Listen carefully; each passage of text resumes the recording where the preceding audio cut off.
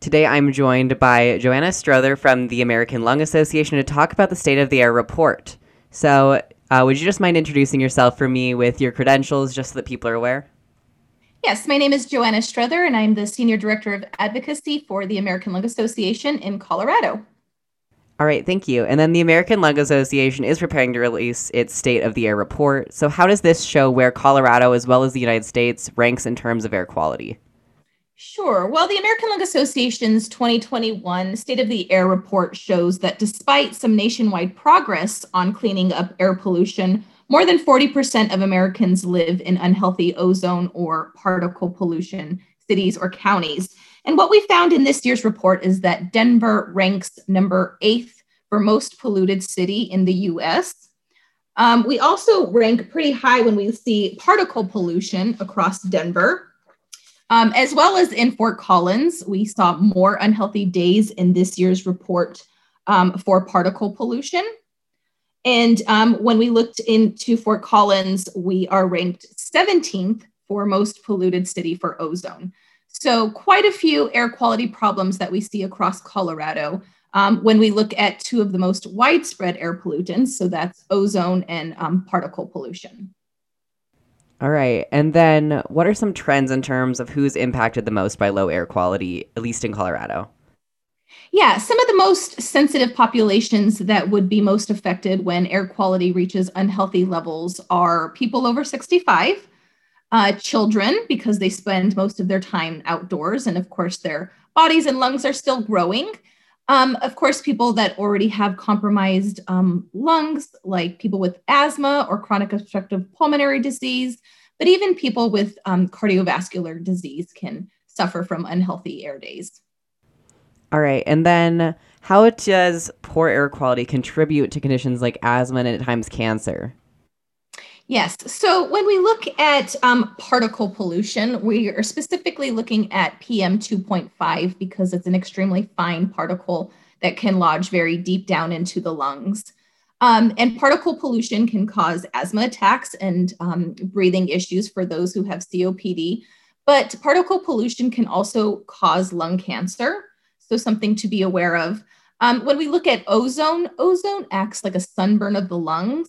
So people can have chronic coughing and shortness of breath when they breathe in unhealthy ozone as well. Definitely. And then, are there any geographical communities that are also being most impacted? For example, low income communities or communities that might be located near factories?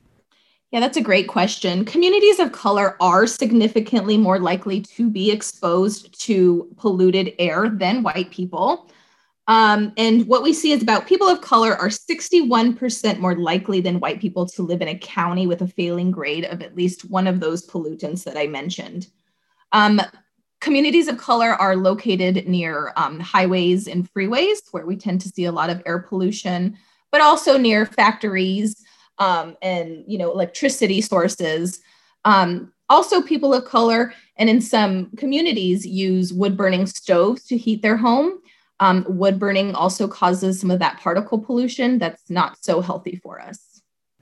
All right. And then, just looking to solutions, is it realistic for us to help fix those issues in those communities sooner than later? Yes, absolutely. And in this year's report, we're asking everyone to join us in calling on President Biden to promote environmental justice by prioritizing historically burdened communities from pollution cleanup and receive the benefits of investments into the transition of electric vehicles and clean, renewable electricity. And then, what steps is the country currently taking towards improving air quality, especially as Biden has started to focus on some aspects of environmental justice? Yeah, I know that more is expected out from the Biden administration this week, so we're eagerly waiting. But we do know that increasing air quality standards, making them more stringent, would certainly help to protect us and clean up air pollution. Transitioning to electric vehicles and building in that infrastructure, investing in that infrastructure can certainly also help to clean up air. And then just investments in cleaner, more renewable energy will also help to clean up the air that we are breathing. Definitely. And then just kind of going back to that geographical idea, are there any states that are ranking significantly worse than others in terms of air pollution and air quality? Yeah, well, we see a lot of the problems here in the Southwest, and certainly in California. Most of their cities kind of rank on the top 10 for ozone, a lot of like LA. But we also have Phoenix ranking fifth this year. Their grade also changing. So Phoenix and Denver, Las Vegas, a lot of the cities, metropolitan cities you see here in the Southwest, are suffering from poor air quality. A lot having to do because we're in warmer temperatures, which definitely helps to create ozone. Climate change is a big issue we're seeing right now. Warmer temperatures here in the Southwest as well are definitely adding to the issue. For sure. And then while this issue can't be changed overnight and fixed overnight, if it could, how do you think that that would change health outcomes for children and adults living in these impacted communities? Yeah, well, breathing in healthy air is certainly what we want to see across the country and making sure that most people are protected from these pollutants. We want everyone to be able to enjoy clean, fresh air. And we need to take some of these measures mentioned to do that. Everybody deserves the right to breathe clean, healthy air. And that's certainly what the American Lung Association is talking about with our 2021 State of the Air report. And then, how is the American Lung Association supporting these efforts beyond just lobbying for them to improve these issues? Yeah, sure. We're working on the state and local efforts with our local lawmakers as well and city councilors. We're working with communities and partnerships across the state to make sure that, we're all investing. We all have a voice to raise, and making sure that people know that air quality can impact your health and for ways that they can get involved too.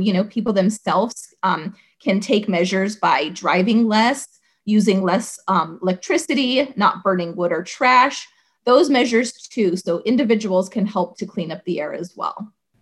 Definitely. And then, kind of relating to that, while you mentioned how people can take efforts to make sure that the air is cleaner, how can people protect themselves from the impacts of poor air quality? Sure, that's a great question. So, people can check. So, our report looks at data among a 3 year time period. But if people want to know what the air quality is in real time, they can check their daily air pollution forecasts, via a weather app or a news station, and find out what the air quality is that day. And if it's an unhealthy day, they can minimize their time outdoors and stay indoors. Certainly, not exercising outdoors during those times would help protect them. Children, making sure that our children aren't playing outside, or also minimizing their time outdoors when the air reaches those unhealthy levels. All right. And then that's all that I have for you. But is there anything else you'd like to add about the American Lung Association and this report? I think that, if people want to have more information, our report does give county level data. They can go to our website at lung.org. Actually, Coda, one thing I did want to mention, because I want to let people know that it's not all bad news in Colorado, that there are some cities that rank among the cleanest cities for year-round particle pollution, which is Pueblo Canyon and Grand Junction, as well as Colorado Springs. So they rank on the cleanest cities list, and we should give them kudos for that. But we also have cities that rank for short-term particle pollution cleanest cities, which is Edward, Glenwood Springs, and Grand Junction as well. So great to see some of Colorado cities also on cleanest cities list. Definitely. And thanks again for joining me today. Yeah, thank you so much. Again, that was Joanna Strother from the American Lung Association to talk about the annual State of the Air report. We'll be right back.